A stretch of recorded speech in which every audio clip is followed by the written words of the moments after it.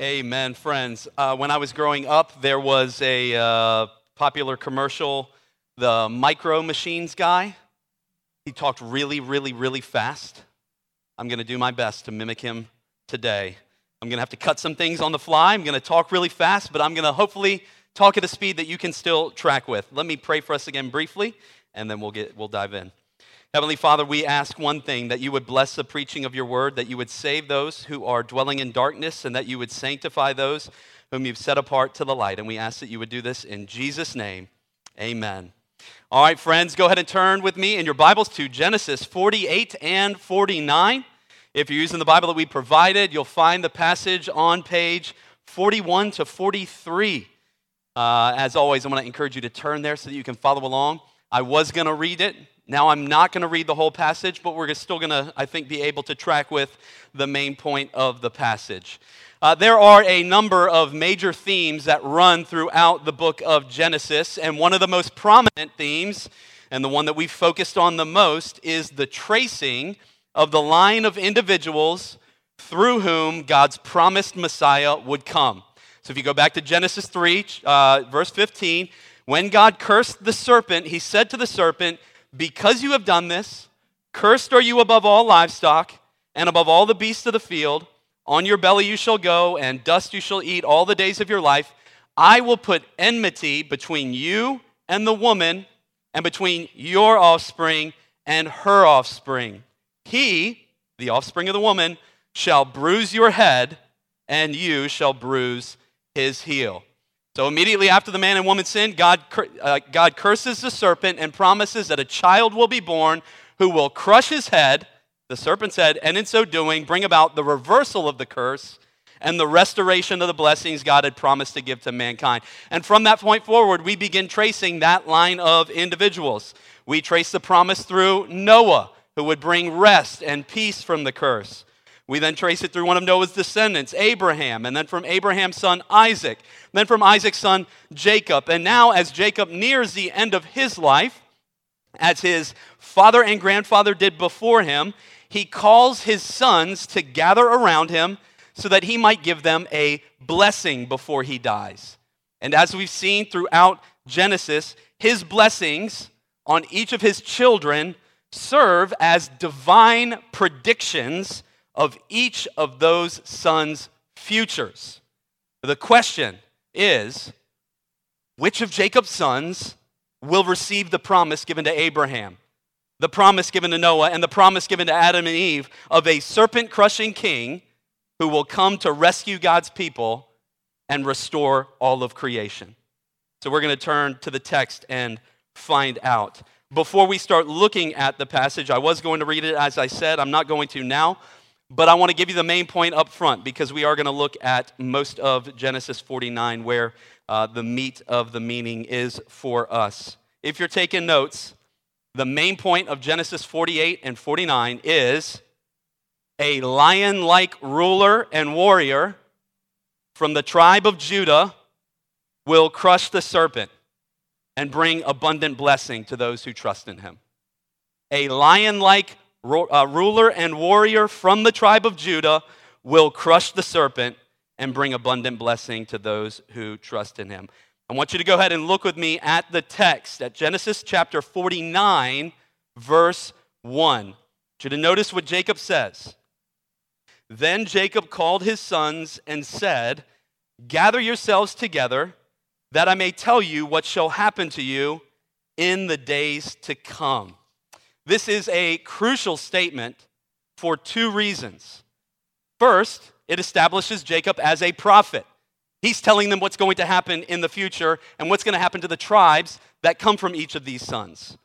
But the second reason it's important is because of the theological significance of that phrase itself and the meaning and importance it comes to take on in the rest of the Old Testament.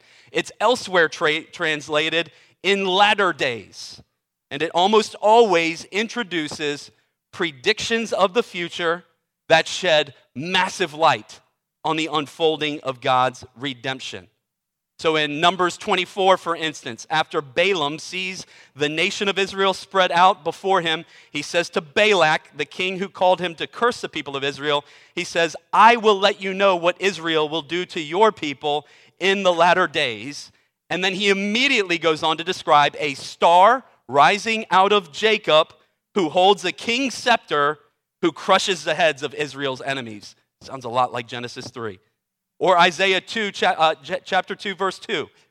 It shall come to pass in the latter days that the mountain of the house of the Lord shall be established as the highest of all mountains, and all nations shall flow to it and say, come, let us go up to the mountain of the Lord, that he may teach us his ways. There are other predictions where this phrase comes into play, and you weave these predictions together, and what you see is that in the latter days, a star-like king will crush his people's enemies, and in response to that defeat, the nations will come to worship at his mountain, being drawn to his goodness and seeking to walk in his ways.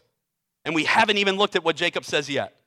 I just want to point all that out to underscore that what he's about to say is massively significant for us.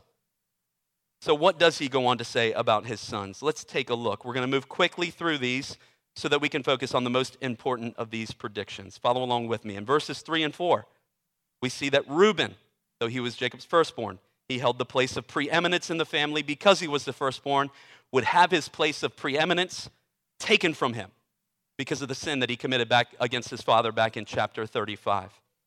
Likewise, Simeon and Levi, if you continue following, they receive ominous blessings from Jacob. These are more aptly described as curses. Because of the violence they carried out against the Shechemites, notice how strongly Jacob speaks against their behavior in verse 7. Cursed be their anger. I will divide them in Jacob and scatter them in Israel, meaning they won't have an inheritance in the land when the Israelites come into the land. We've seen this throughout Genesis, haven't we? The older brother Cain was cursed and driven out of the land for killing the younger Abel. Ham was cursed for his sin against Noah. Ishmael was cast out for mocking Isaac. Older Esau didn't receive the blessing because he sold his birthright to Jacob. And now Jacob's older sons likewise don't receive the blessing because of their sins. Now skip down over verses 8 through 12. We're going to come back to Judah's and just keep looking at what you see there. Zebulun will live near the region of Tyre and Sidon. Issachar is going to be like Lot. He's going to be attracted to the lushness of the land of Canaan and become a slave there. Now verses 16 and following. Dan will produce judges who will rule in Israel. He'll also be like a serpent, a small tribe, small but deadly creature, likely referring to the future size of the tribe of Dan. Gad in verse 19 will be engaged in constant conflict. Asher in verse 20 will lead a charmed life, as will Naphtali, both receiving blessings that indicate they'll experience abundance. Then towards the end, we see Joseph in verse 22 and following. He receives the longest of the blessings. If you were to just take a step back and look at chapter 49 as a whole, you see, okay, 2-verse blessing here, single-verse blessing here, another single-verse blessing here, and then you have these 2 big blessings to Judah and Joseph. So immediately you're like, these 2 are the most important. And notice the descriptions of fruitfulness for Joseph, if you just let your eyes fall over them. I think these describe what he's already been like, but also point forward to the future. Jacob goes on to describe how he was attacked throughout his life, but he remained steadfast because God upheld him. And according to Jacob, God would continue to help him. God would bless him with blessings of heaven above and deep below. Just abundant blessings on the head of Joseph. Then in verse 26, Jacob seems to be saying that the blessings Joseph will receive are greater than the blessings received by Abraham and Isaac because of how God upheld him. Jacob then closes with a brief blessing on Benjamin, who's going to be like a wolf, warlike and predatory against his enemies, yet sharing the spoil with his brothers. Of all the blessings we've just looked at, clearly Joseph's is the most significant, and that comes from the length and content of it, but even Joseph's pales in comparison to Jacob's blessing on Judah. Look at me back at verses 8 to 12. Judah, your brothers shall praise you. Now, this is clearly a play on his name, which means praise the Lord. The tribe of Judah will be a source of praise for the people of Israel. And likely because of what Jacob says next, your hand shall be on the neck of your enemies. Now, that image obviously reveals that the tribe of Judah will overcome Israel's enemies, but there's a deeper connection here that I want you to see. We want to learn the way that Scripture uses language and imagery to make theologically significant connections. Right, back in Genesis 3, verse 15, God promised that the seed of the woman would crush the serpent's head. Now you have the tribe of Judah being praised for having his hand on the neck of Israel's enemies. Then in Numbers 24, when Balaam predicts a scepter rising out of Israel, he says that the scepter will crush the foreheads of Moab, Israel's enemies. These promises and these images are all tied together. God's promised redemption will come through the seed of the woman from the tribe of Judah, a king who will crush the serpent and the serpent's offspring. And because he will crush the serpent and his offspring, his brothers will bow down before him. Notice how Judah has taken Joseph's place. Joseph predicted that his brothers would bow down to him, and they have on multiple occasions, and they'll even bow down to him again in chapter 50. But Judah and the tribe of Judah will be exalted over his brothers. Now keep looking with me. Verse 9. Judah is a lion's cub. His offspring will be ferocious like a lion-like king. Now verse 10. The scepter shall not depart from Judah. From Judah will come a line of kings until finally a king will come from Judah who will hold that scepter forever, and the nations will obey him. And notice, this king won't just rule over Israel, but over all nations. And we see from this prophecy, his rule as a king will bring abundance. Look at verse 11. He will bind his foal to the choice vine, his donkey to the choice vine. Choice vines, which produce the most succulent grapes, which produce the finest of wines, will be so common in this king's kingdom that you could tie your donkey to it and let him chew it up, and it won't matter at all, because there's such an abundance of choice vines and wine throughout the land. And you see how common wine will be in this king's kingdom. His garments will be washed in wine. Wine will flow so abundantly under his rule that it could be used to wash clothes in. I don't know what kind of detergent you're using, but it's probably not wine because it's going to stain everything, right? But these images are meant to call forth for us images of abundance. That are going to, the type of abundance that's going to occur under this king's rule is unlike any type of abundance we've ever seen. And then finally, look at verse 12. This king will be beautiful. His eyes will be darker than wine. His appearance will be stunning. Can't help but think of Psalm 45, written about God's messianic king. You are the most handsome of the sons of men. Therefore, God has blessed you forever. Gird your sword on your thigh, O mighty one, in your splendor and majesty. That's the same king that Jacob is predicting will come from Judah. In latter days, in days to come, a lion-like king will come from Judah. This king will crush God's enemies. As a result, his people will praise him and bow down to him.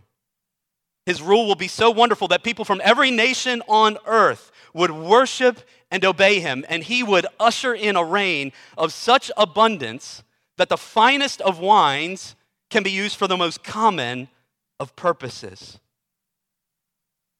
We have to see how divinely inspired Jacob's blessing was, as the various blessings and promises and predictions he gives come true in the lives of each of the tribes of Israel as a whole.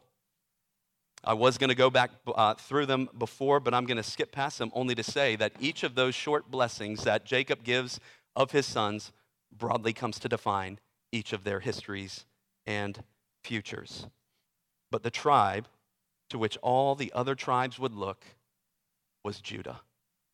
It was Judah that would take the place of prominence in Israel, being almost twice as large as the next largest tribe and being the tribe from which the kings of Israel would come. It was Judah that produced King David. The scepter will come from Judah. David, who was praised by his brothers for his sweeping victories against Israel's enemies. David, whose hand was on the neck of his enemies. Think of David and Goliath. David, who was like a fierce lion in battle, even protecting his sheep when he was a shepherd from the lion and the bear. And yet David was not the fulfillment of Jacob's blessing on Judah. You see this even if you look at David's reign as a king. As victorious as he was, he never ushered in a period of abundance and prosperity as was predicted by Jacob. Nor did he ever come to receive the obedience of the nations. He may have won it by force, but they never came willingly to obey him. And that's because David was only a shadow of the king who was to come, the one who would truly crush his people's enemies, the one who would truly win obedience from the nations and usher in an age of abundance beyond our wildest imagination. And that king, friends, is none other than King Jesus of Nazareth. He's the one Matthew tells us is the son of David and son of Abraham, the long-awaited king to whom the scepter was given forever. And in Jesus, we see the fulfillment, the ultimate fulfillment of Jacob's blessing on Judah. Right? It's Jesus who put his hand on the neck of Israel's enemies, not the surrounding nations that were at war with Israel, as most Israelites would have thought, but on Satan, the serpent who God promised would have his head crushed by the seed of the woman. And Jesus, I want you to see this, crushed the serpent, not by riding out into battle, but by laying down his life on the cross. Think about what Paul said in Colossians chapter 2 about what Jesus accomplished on the cross. Speaking to the Colossian Christians, you who were dead in your trespasses and the uncircumcision of your flesh. You can hear these words as though Paul is speaking directly to you if you believe in Jesus today. And you who were dead in your trespasses and the uncircumcision of your flesh, God made alive together with him, having forgiven us all our trespasses by canceling the record of debt that stood against us with its legal demands. This he set aside, nailing it to the cross. He disarmed the rulers and authorities, Satan and his minions. He disarmed the rulers and authorities and put them to open shame by triumphing over them in him. Friends, I want you to track with what Paul is saying here.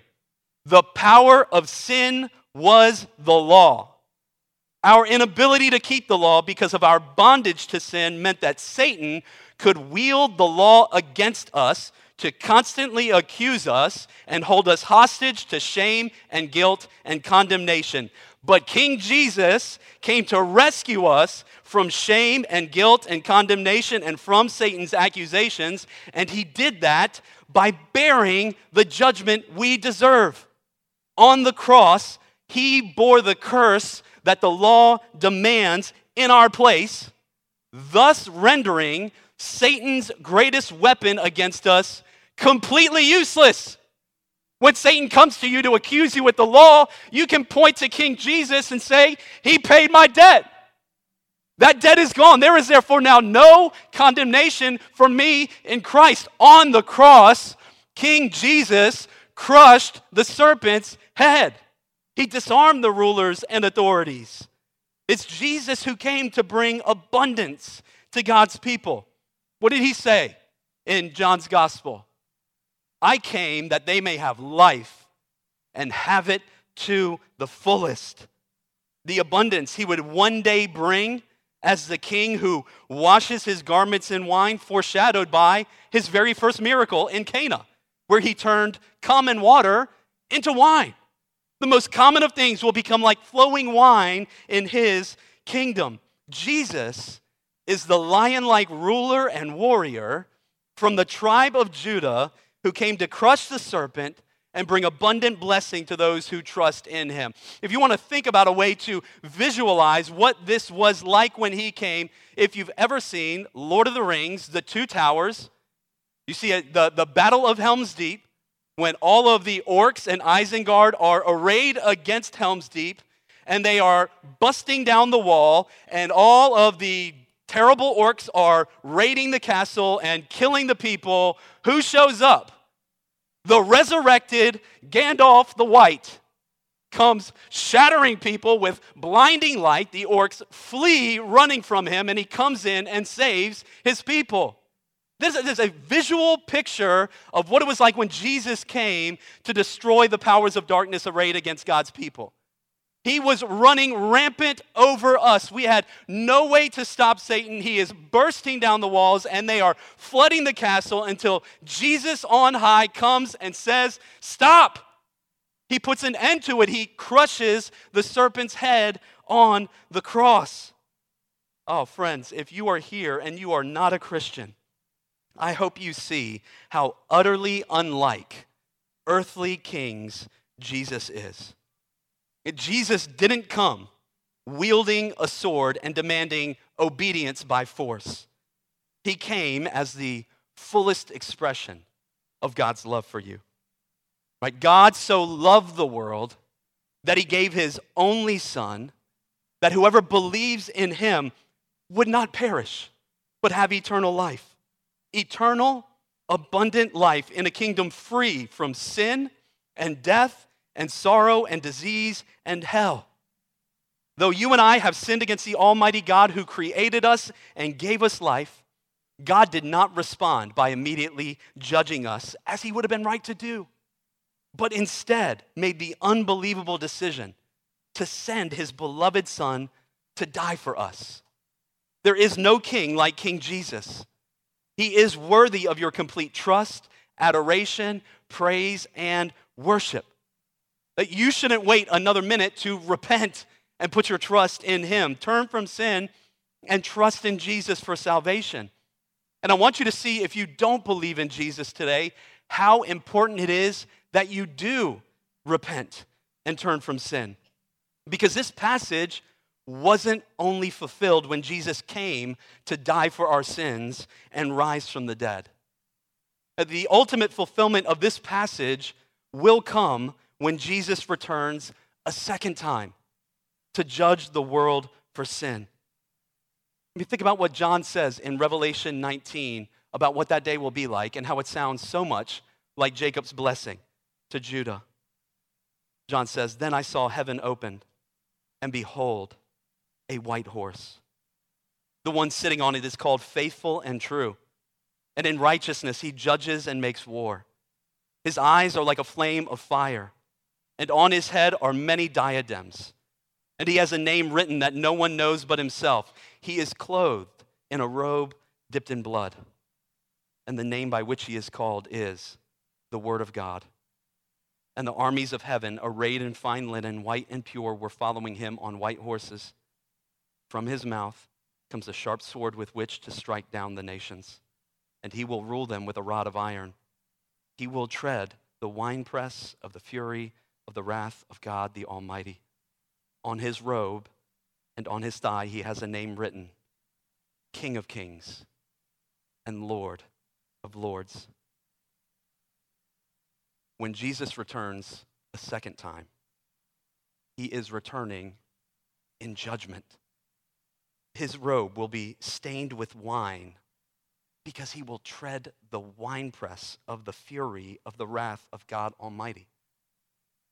He will bring judgment not only on Satan once and for all, but on all who followed Satan by rejecting God and choosing to live for themselves. Remember Genesis 3:15. There will be enmity between you and the woman and between your offspring. Who are the offspring of the serpent? They're those who oppose God and choose to be their own gods. When the Son returns, he's coming in judgment for Satan and all who've lived that way. And listen, some of you may want to repent and trust in Jesus, but you think there's no way God would accept me. There's no way God would forgive me for what I've done. If that's you, I want you to see how this very passage shows us that redemption is possible. I want you to look again at verses 5-7 of chapter 49. Jacob curses Simeon and Levi and says he will scatter them in Israel. This is the same tribe of Levi that God will later redeem and appoint to become the tribe who would serve as his priests in Israel. God delights to take sinners and turn them into saints. He delights to take people like Levi and turn them into a kingdom of priests who serve God by worshiping him with their whole lives. Not only that, but the redemption of the tribe of Levi and their appointment to serve as priests in Israel also shows us that we don't need to be defined by the lives and sins of our parents or grandparents. Friend, through faith in Jesus Christ, God makes us new creatures. The future descendants of Levi might have looked back and said, there's no way we can be redeemed because of what our forefather Levi did. But God is saying to them, no, I am appointing you as priests of my temple. I am redeeming you and giving you a new role and a new identity before me. That is the same thing that God does for us in Jesus Christ. You don't have to be defined by what people did before you. You don't even need to be defined by your own past. If you turn and trust in Jesus Christ, God delights to redeem. God delights to make us into priests in his kingdom, who gives us a new identity and makes us new creatures. In Christ, behold, the old has passed away, the new has come. Put your trust in Jesus Christ today. For my brothers and sisters in Christ, I want you to consider what these chapters have to teach us. First, we see the call for obedience. To him, King Jesus, shall be the obedience of the nations. We'll look back at chapter 48, verse 15, at what Jacob says about Abraham and Isaac. He says, the God before whom my fathers Abraham and Isaac walked. Think of Enoch, who walked with God and was taken to heaven, or Noah, who walked with God and obeyed all that God commanded. God's purposes have always been to gather a people for himself who walk with him by obeying him. That obedience begins with faith. Put your trust in Jesus. Faith is what brings us into right standing with God and immediately secures for us the blessings of justification, adoption, and every other spiritual blessing. But after putting our faith in God, God grants us his Spirit and calls us by the Spirit to walk in obedience to Christ, to our great King. He calls us to put to death the deeds of the flesh and to put on the new self, to turn away from lust and choose purity and holiness, to turn away from anger and choose kindness, to turn away from lying and choose the truth. How are you doing obeying God? Listen, nobody's going to do that perfectly, but God has given us the power and the tools to choose righteousness over sin. And I want you to see that obedience leads to abundance. Obedience leads to life and blessing. Think again of what Jesus said. The thief comes to steal and kill and destroy, but I came that they may have life and have it to the fullest. Kids, teens, sin promises abundance. Sin promises joy. Sin promises hope and to comfort you and to be your best friend. But listen to Jesus. Sin is a thief. Sin steals and kills and destroys. Obeying Jesus isn't a life of burden where it's like, gosh, I just got to obey these commands. His commands are the way to life and abundant life, good life, true life, full life in this life now and even more so in the world to come. And we know that we won't experience that fullness of abundant life until all things have been made new. But that full life of restored relationship with God, freedom from condemnation, is ours now. Yes, we will stumble and fall. Yes, we will sin from time to time. But when we do, we learn again that sin comes to steal and kill and destroy. We respond by obeying God, repenting, seeking his forgiveness, and also seeking to walk in obedience to his commands. And I dare say that the more we walk in obedience now to King Jesus, the more we will experience that fullness that he came to bring now as we serve God with a pure conscience. Finally, not only does this passage motivate us to obedience, friends, it motivates our evangelism. King Jesus came to secure the obedience of the nations. But how is he securing it? He has given the church the task of sharing the good news of his holy, righteous, and abundance-producing reign through proclaiming the gospel to all nations. Isaiah 2 predicts that day when the nations would stream to Mount Zion. Acts 2 begins revealing the ongoing fulfillment of that vision, and Revelation 7:9 depicts the grand finale as Jesus' throne is surrounded by an innumerable multitude from every tribe and tongue and nation, and that grand finale is brought about through personal evangelism.